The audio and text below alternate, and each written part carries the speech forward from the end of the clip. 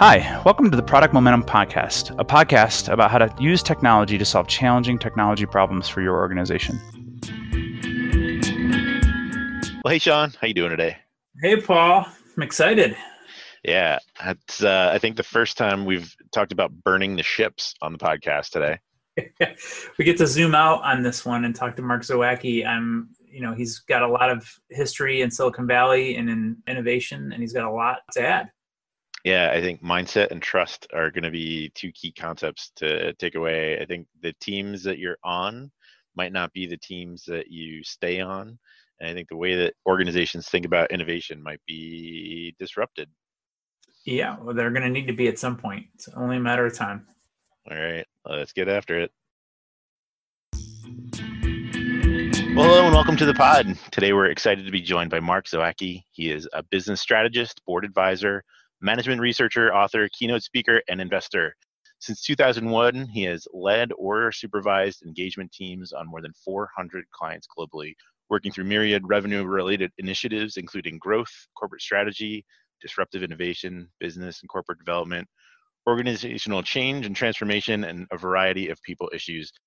Mark, we're so excited to have you on the pod today. Welcome to the show. Thanks for having me. Delighted to be here today.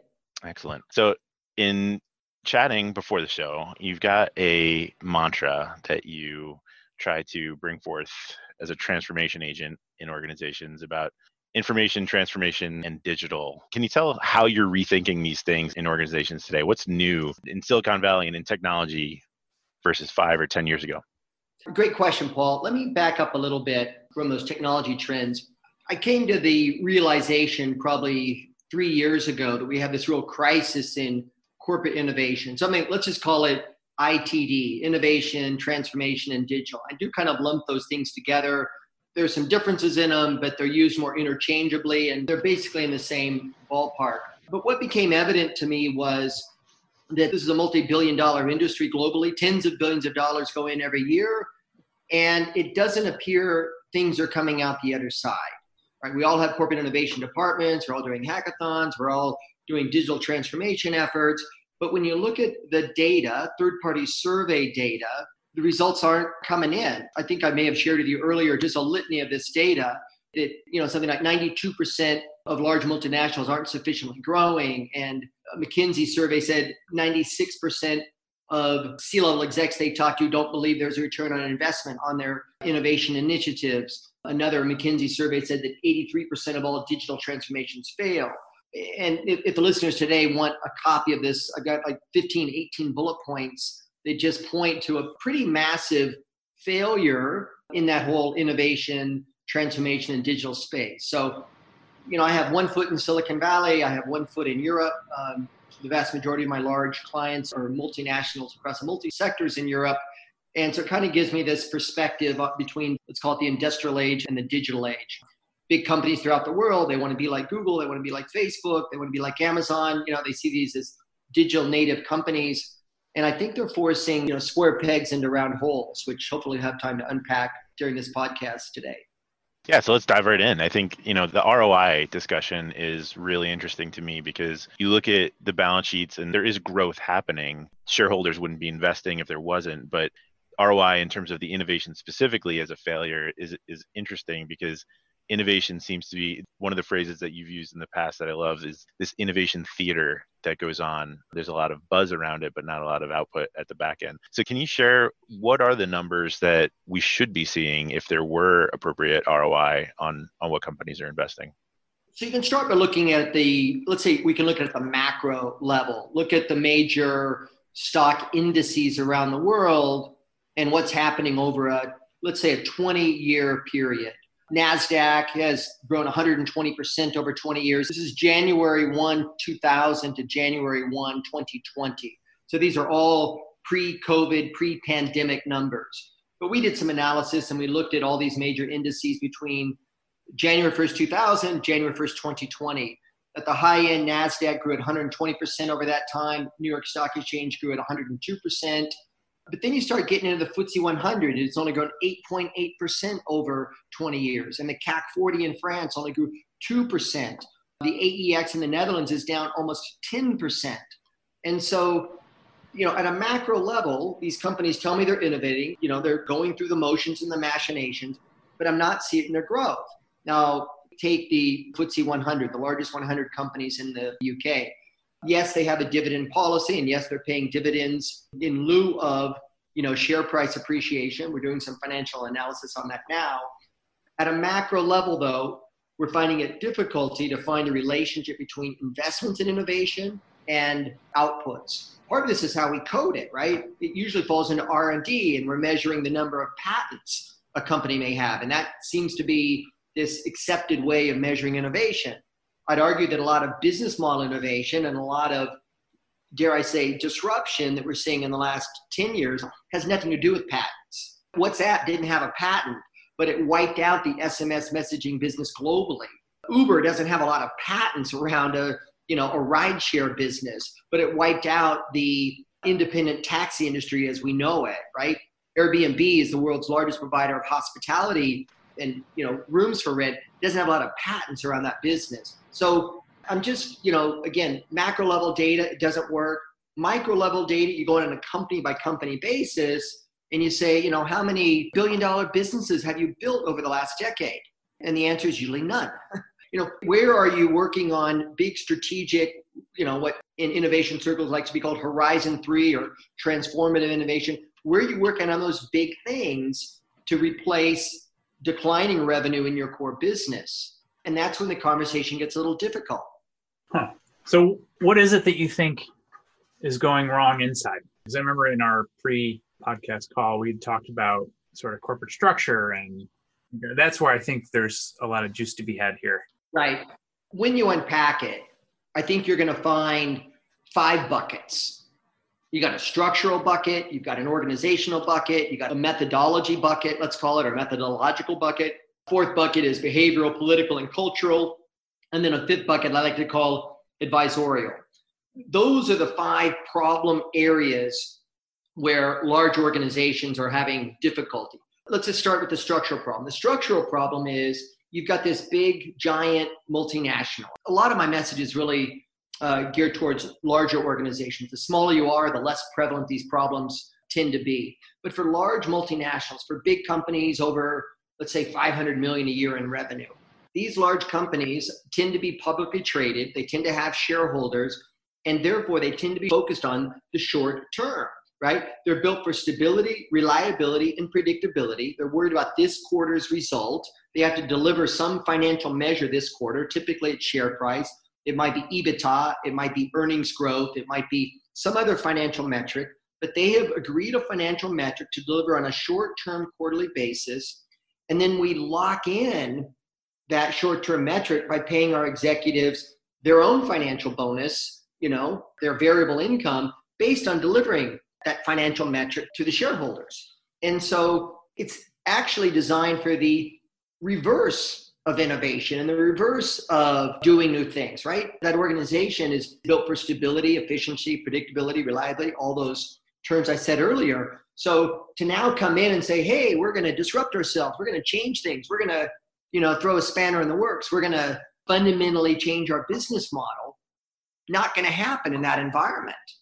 Full stop. Because of the very reasons that it is engineered and built to deliver that short-term financial growth at the expense of longer-term issues that ought to be paid some attention to. The second one, let me just kind of unpack these quickly and then we can circle back on the interesting one. The second one is an organizational one. When I go into organizations, I see a lot of the innovation efforts reporting to the chief digital officer or the CIO. And these digital leaders are rarely on the fast track to the C-suite, which signals to me these organizations aren't really thinking about the big strategic change, but they would much rather bank incremental change. And that incremental change, that incremental innovation is probably necessary but insufficient for the decade ahead.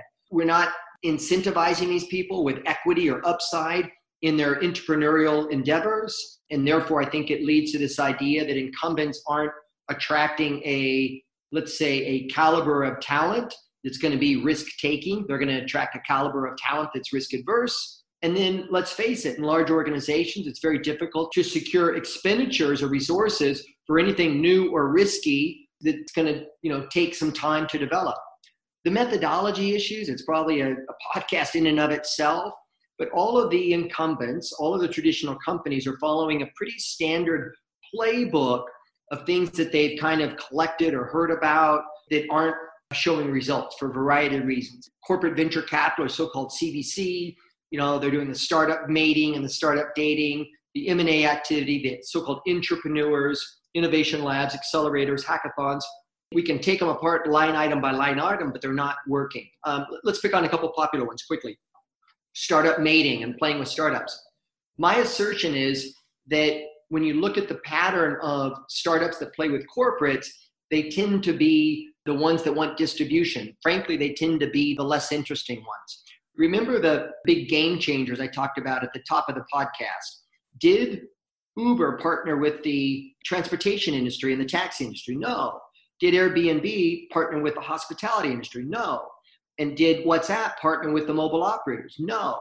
The things that are going to scare you, the things that are going to take your market share, the things that are going to fundamentally change the shape of an industry, don't make an appointment at 10 o'clock in the morning and say, hey, how do we partner together? They euphemistically break into your house at 3 a.m. and they steal your stuff. And so all of these methodologies, right? We're not giving equity to those entrepreneurs that are working on this stuff, right?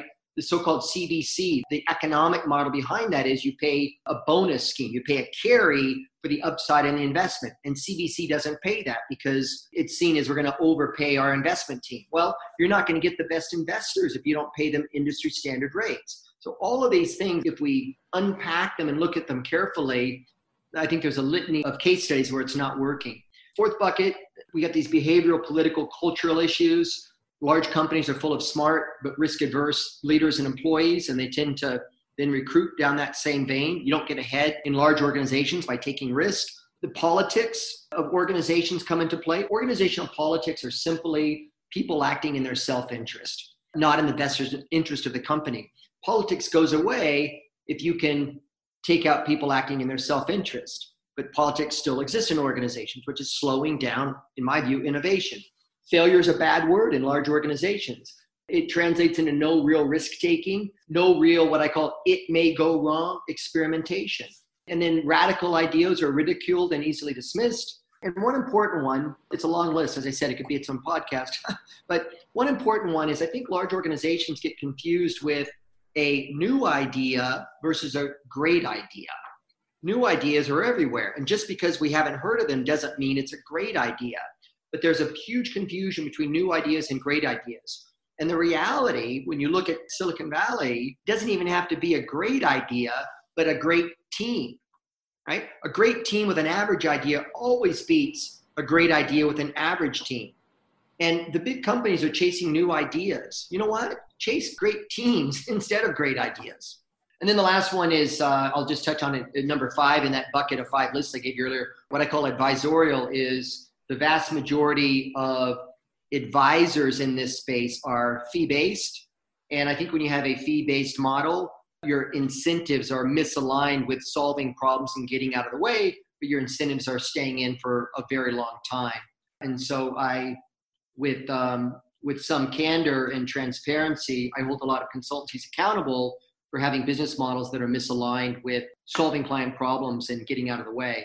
Get paid in equity, get paid all in equity, figure out a way to get paid on performance, I think are going to have to be the future. And then business schools and where we think we're learning about ideas, I don't think we're keeping up either. I think that the way that you're presenting the failures, or at least poor performance results of innovation, transformation, and digital, the way that they scale, you soft pedaled and said that this is for multinationals and this is for big corporations.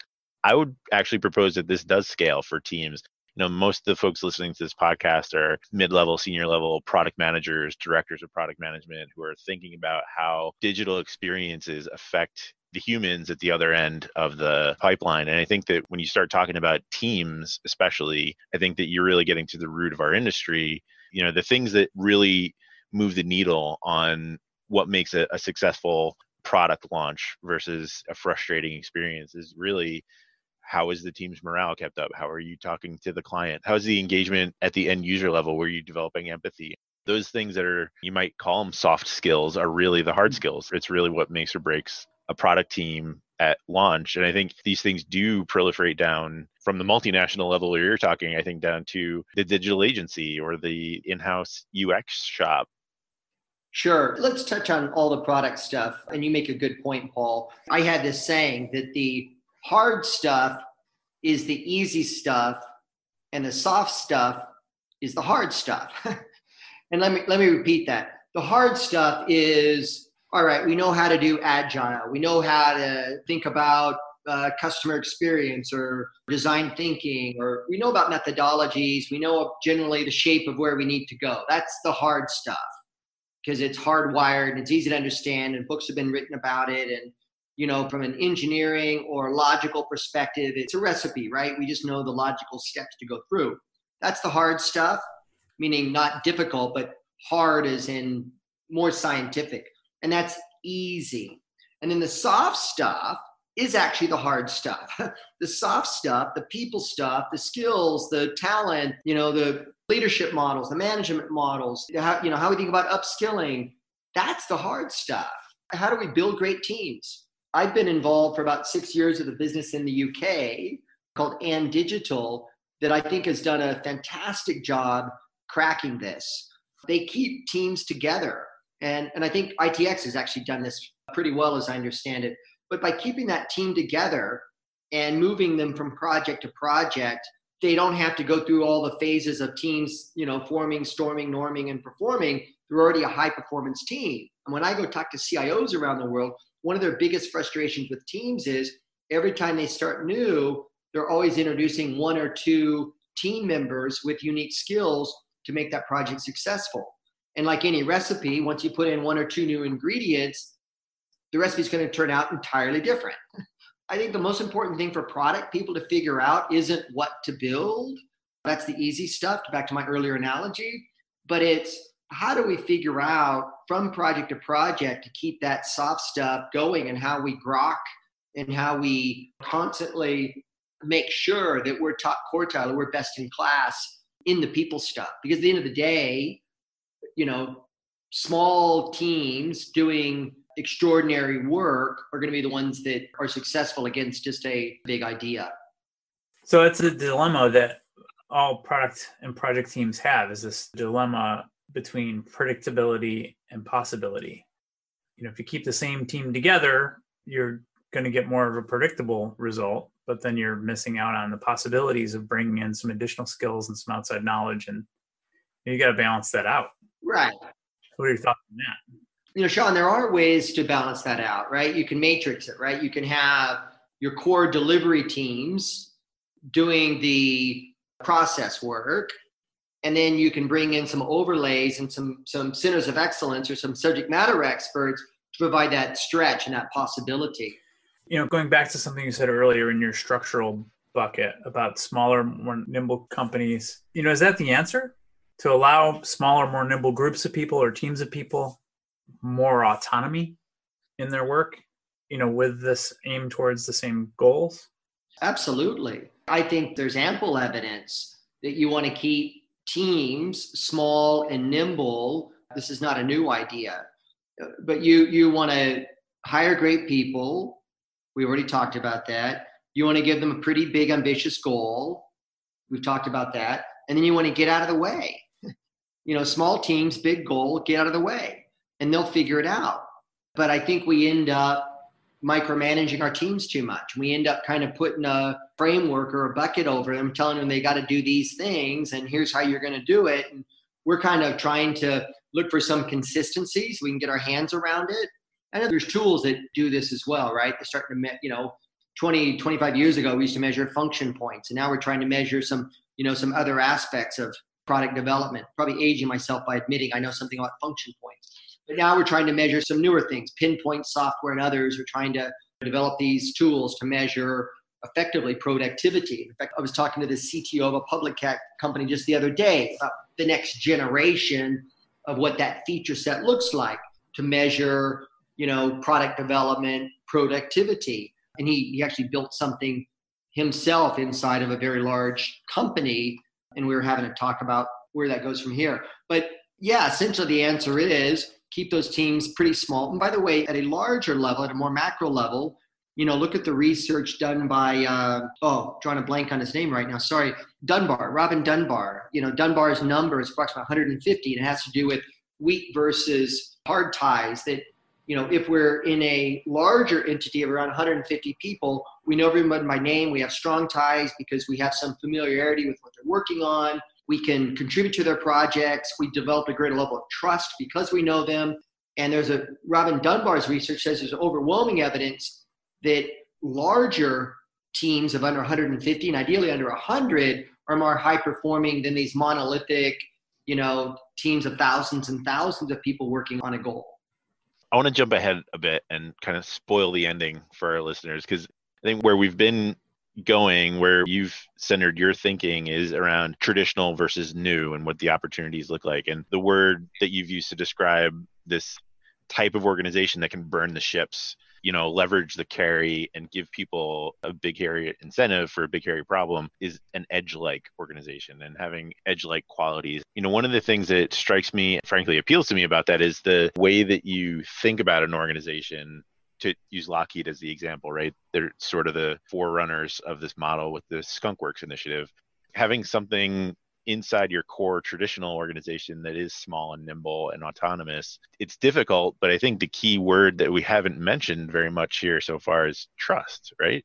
So we need to be able to have confidence in our traditional model. We need to know ourselves and our balance sheet and our numbers, but we also need to be able to trust people to say, what got us here won't get us there, and we're spinning this up to accomplish something great. So when you're looking at a company, whether it's a $50 million shop or a $5 billion multinational, what is some of the conversation that you hear companies have to start that message of trust for an edge-like initiative? How do you start to break that out of the silo of the traditional model?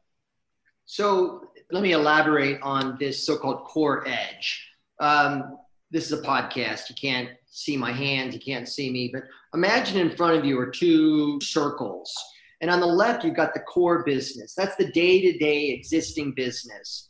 And the larger it gets, the more bureaucratic it gets. And the more bureaucratic it gets, the slower it gets. Now, how are you going to worry about 5 years from now? And how are you going to go do big, bold things and potentially launch a major new thing that's radical or transformative or, dare I say, disrupts the existing business? How are you going to do that as that thing rejects the antibody, as it's built, rightfully so, to protect this core revenue every quarter?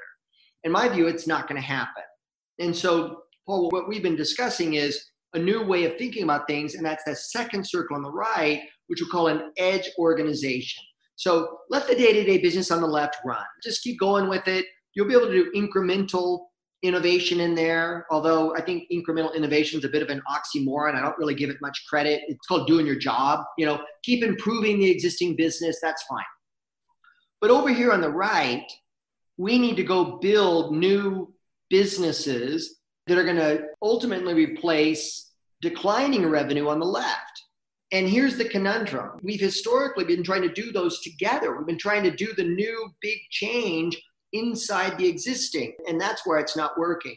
One analogy I like to use is, football players versus, let's say, NASCAR drivers. On the left in that core business, we got world-class football players, and football's kind of religious, so I'm not going to start naming players or quarterbacks because I'll get in trouble. If you on the left say, my existing business is full of Pro Bowl football players, they're all fantastic. Well, in the new era, in the new world, we actually need world-class NASCAR drivers. And we're not going to take world-class footballers and retrain them to be world-class NASCAR drivers. They're just different breeds, or you're relying on the speed of a car. Let's call them world-class baseball players if you want, right? But we're not going to turn world-class football players into world-class baseball players. Okay? So here on the right, I am hiring for an entirely different skill set. In my mind, they're almost like night and day. And the problem as I see it is all these companies, as I said earlier, they get excited about Google and Facebook and Amazon. They want to be like them. And they're trying to shove that into the old core business. And that's not working. So we know what the answer is. And we know we want to design an organization like Google. It's 80-20. 80% we want to design, 20% is poison. And we don't want to design it, right? There's a catastrophic part to it as well. But the 80% good, the 80% right, and by the way, that 20% is a result of experimentation and trial and error. They're just trying to grok their organizational model. But we know what that answer looks like on the right. And we're starting with a clean sheet of paper, and we can do all the great things we've heard about in the digital age to design that, and just leave us alone from the right, from that core business, and just let that core business run. And then where that conversation goes, Paul, is, oh, so does that mean that when that stuff on the right in the edge business starts growing, I want to bring it back into the core business? And that's why I say, no, you never want to do that. And why would you bring a high growth asset into a low growth environment? Why would you take a bunch of entrepreneurs that have spun up a $50 or $100 million business with double digit growth, achieving a lot of success, and give that to a bunch of people that have been managing a low growth business, and a business where your head of HR is trying to run a cultural intervention to get people to be more agile and, all that stuff that goes on in traditional big business. So build two different businesses. On the left, the core business; on the right, the edge business, and never the two shall meet. All right. So is that the answer? These innovation labs, like setting up a completely independent innovation lab that's autonomous and like a skunkworks, like Paul said earlier, or like a Palo Alto Research Center, PARC, like Xerox did, which we know lots of innovations, like authentic innovations, came out of that organization. Sure.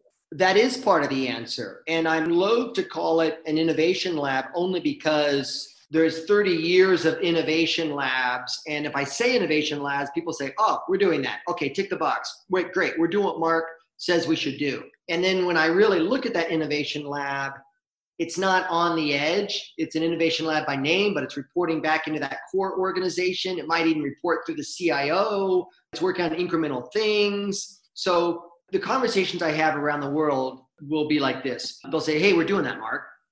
And then what I hold up is a list of criteria. And my criteria say, are you really doing it? And it's my own list, but I say, all right, do you have a mandate to disrupt the core business? Do you have a mandate to attack it? Do you have a mandate to put it out of business? We're not so sure. Are you doing these separately? Are they physically separate, and do they only meet at the board level? On that edge, have you orchestrated all buy, build, partner, and invest activities? Those are the four levers of innovation, right? I can buy things, I can build things, I can invest things like a so-called VC or CVC, or I can partner in a larger ecosystem. But those four best practices, those four activities are all together and orchestrated in that edge organization. If I have a thesis about a certain area, if it's growing fast and the market's moving fast, I acquire, I buy. If it's moving slower, I have the chance to build or invest, right? And so by those tools reporting through the same entity, I can make those trade-offs. I mentioned earlier, you don't want to reintegrate these things, right? You don't want to bring edge businesses back into the core. I recognize the core has things like a balance sheet and distribution and a brand. But if you bring it back in, if you too tightly couple them, you're going to find the physics and the inertia of the core are going to slow you down, right? You're going to fall back into all of the traps of that core organization. And then, how do people get across? I've been asked many times on this, is this a way to move people from the core to the edge? And I don't believe it is. I believe very, very few people will make it to the edge from your existing core. And that's nothing against them. I can understand they may intellectually want to go there. They may intellectually see that as an exciting place to work. I get that. But let me give you a couple of data points. One, as I said earlier, we're, on the left in the core, we have world-class football players. On the right, what we need to recruit are world-class baseball players. All right, so stick with that analogy. I know of one large company in Europe, a multi-billion-dollar company, that said, okay, out here on the edge in this new place, we've identified 30 startup ideas. There's 30 different ideas you can work on. And guess what? I'm going to pay you equity. This is sounding pretty good. There's a chance for me to get equity in a startup. Not so fast. To go over there, number one, I just have to see if you're entrepreneurial and you're going to do some Myers-Briggs kind of stuff. But I just want to profile you for your entrepreneurial capabilities. Okay. Number two, you're not going to get a corporate salary on the right. Now, I'm not going to give you, I'm not going to give you a haircut all the way down to you're going to work for free until it's funded. But you're going to take a significant pay cut It's no longer, a corporate type salary, but the variable pay, the equity, if it's successful, is going to be an order of magnitude larger. So you're already beginning to test their entrepreneurial spirit. And then the caveat to that is if you come across, there's no job to go back to. This is the burn the ships comment, Paul, that you made earlier. And now, lo and behold, we just discovered there's 0 entrepreneurs in the business. So this is a nice, beautiful title, but when this company put it to the test, nobody came across. They're not real entrepreneurs. It's a beautiful term, right? I remember hearing it a very, very long time ago during my undergraduate years. But this real example shows you that nobody has that risk profile to forego some pay for equity, to forego some comfort today for opportunity tomorrow. And so I think it's a very illuminative example to understand the reality that we're in.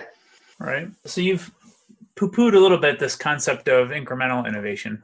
Look, I'm not poo-pooing it. Let's put a finer point on it, Sean. I think it's necessary but insufficient. We are hurling towards the technological singularity. We're hurling towards the Turing test, right? We know in 10 years, AI eats the world. We know it's coming, right? We've seen all the videos.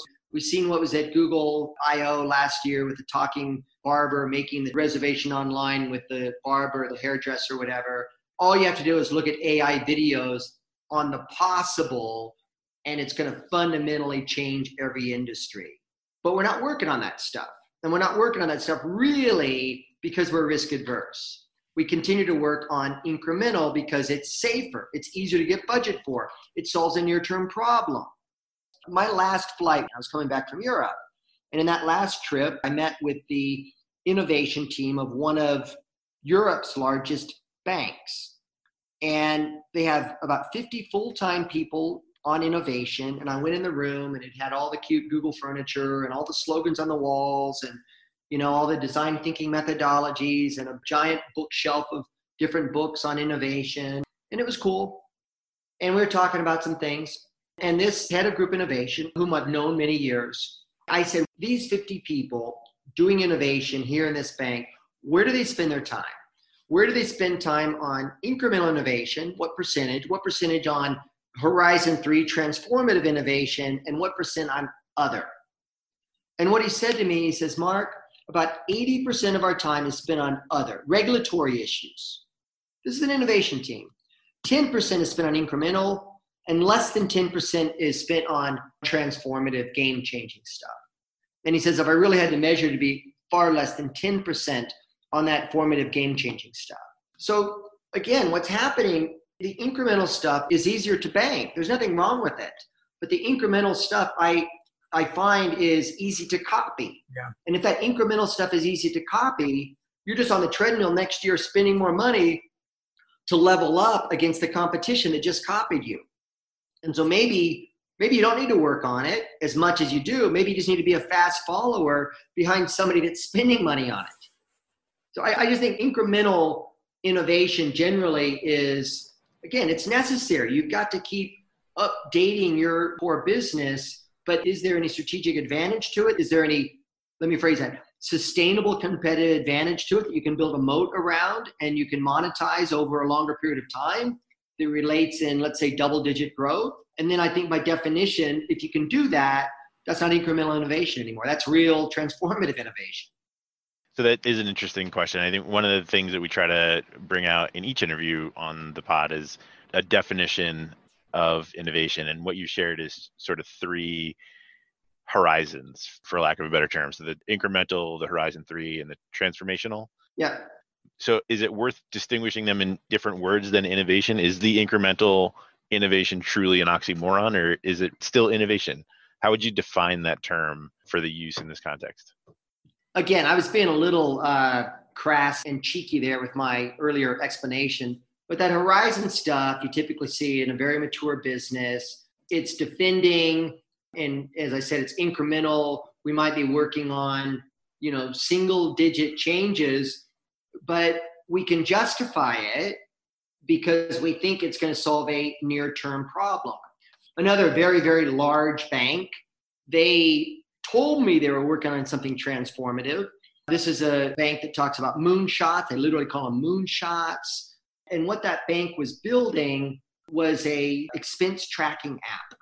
And I don't think that's a moonshot, and I don't think it's transformative. I think it's incremental.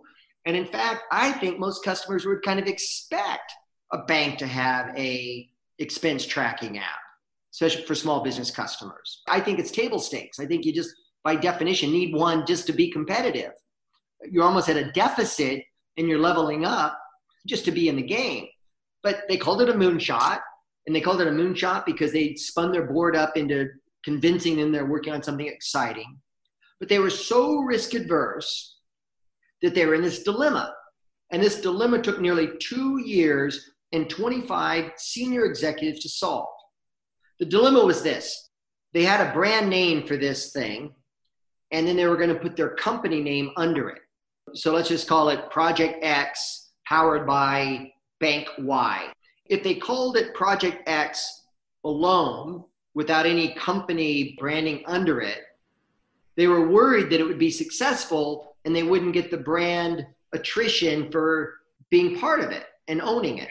If they called it Project X by Bank Y and it was a failure, oh my God, we're risk adverse. If we're associated with a failure in the market, so they were in this conundrum for 2 years, 25 senior banking executives, and couldn't decide one or the other. But they told me the whole time they're doing moonshots. They told me the whole time, they're agile and they're moving fast. And it was farcical. And so that's what I call innovation theater or innovation cabaret. Call it what you want. But, it's got all the buzzwords, all the excitement. The internet has allowed us all to have the right jargon and lexicon. But when you push on it and when you challenge it and when you look down the pipe and see what's coming out the other side, that's when results are disappointing. Well, this was fun, zooming out on innovation, looking at it at this scale. It's not something we've done before in the pod. So thank you for your insights and for the work that you're doing. It's pretty cool stuff. One question we always ask all of our guests is, what's the book you're reading right now that you're recommending to other people? Wow, that's a great question. I'm loath to read books because they take longer than podcasts and, audiobooks. So I'm a big fan of audiobooks and podcasts. That counts. I'm kind of working my way through about 25 different podcasts. I'm spending a lot of time kind of in the behavioral economics space. Business books are getting pretty predictable. So I'm just kind of reading new things, different things. You can tell I haven't been reading in a month because otherwise I'd come up with a quick flashy title for you. I am in the midst of early on of a book project kind of around some of the themes I'm talking about. And I've intentionally set most books aside because I don't want to be kind of influenced by them. But the last 2 books I read, one was a book written by a couple of European friends of mine called Fight Back. And Fight Back is this notion of how large companies are going to push into the digital age. And there's some similarities to this conversation today. Second book I've read recently is also related to this core edge concept. There's also some daylight between the ideas. And that's one by Scott Anthony from InnoSight called Dual Innovation. And Dual Innovation came out, I want to say in about 2018. And there are some parallels to what we're talking about, but also some distinct differences. So those are the 2 that I probably last read. And then I turned off books for a while. And the only podcasts I'm listening to are kind of more human interest ones. I like all Joe Rogan stuff. I like the stuff around how I build things. Yeah. The whole How I Built Things series is great. But other than that, I've kind of put blinders on, partly because my own book project, I don't want to be influenced by other ideas. And then secondarily, averaging 45 Zoom calls a week. It's a different cadence. I get home wiped out. I don't have any more time to read. I hear you. Well, I want to close with a thought that you wrap up your talks with. It's a quote by Peter Drucker. The greatest danger in times of turbulence isn't the turbulence. It's to act with yesterday's logic. I think I took a bunch from today's conversation. I want to thank you for taking 44 of your 45 calls before now to get to us. It's been great picking your brain a bit and getting into the thinking that drives innovation. So thanks so much for taking the time today. Thank you, Mark. Hey, thanks all. I really appreciate your time today. And I look forward to continuing the dialogue with you guys. Cheers.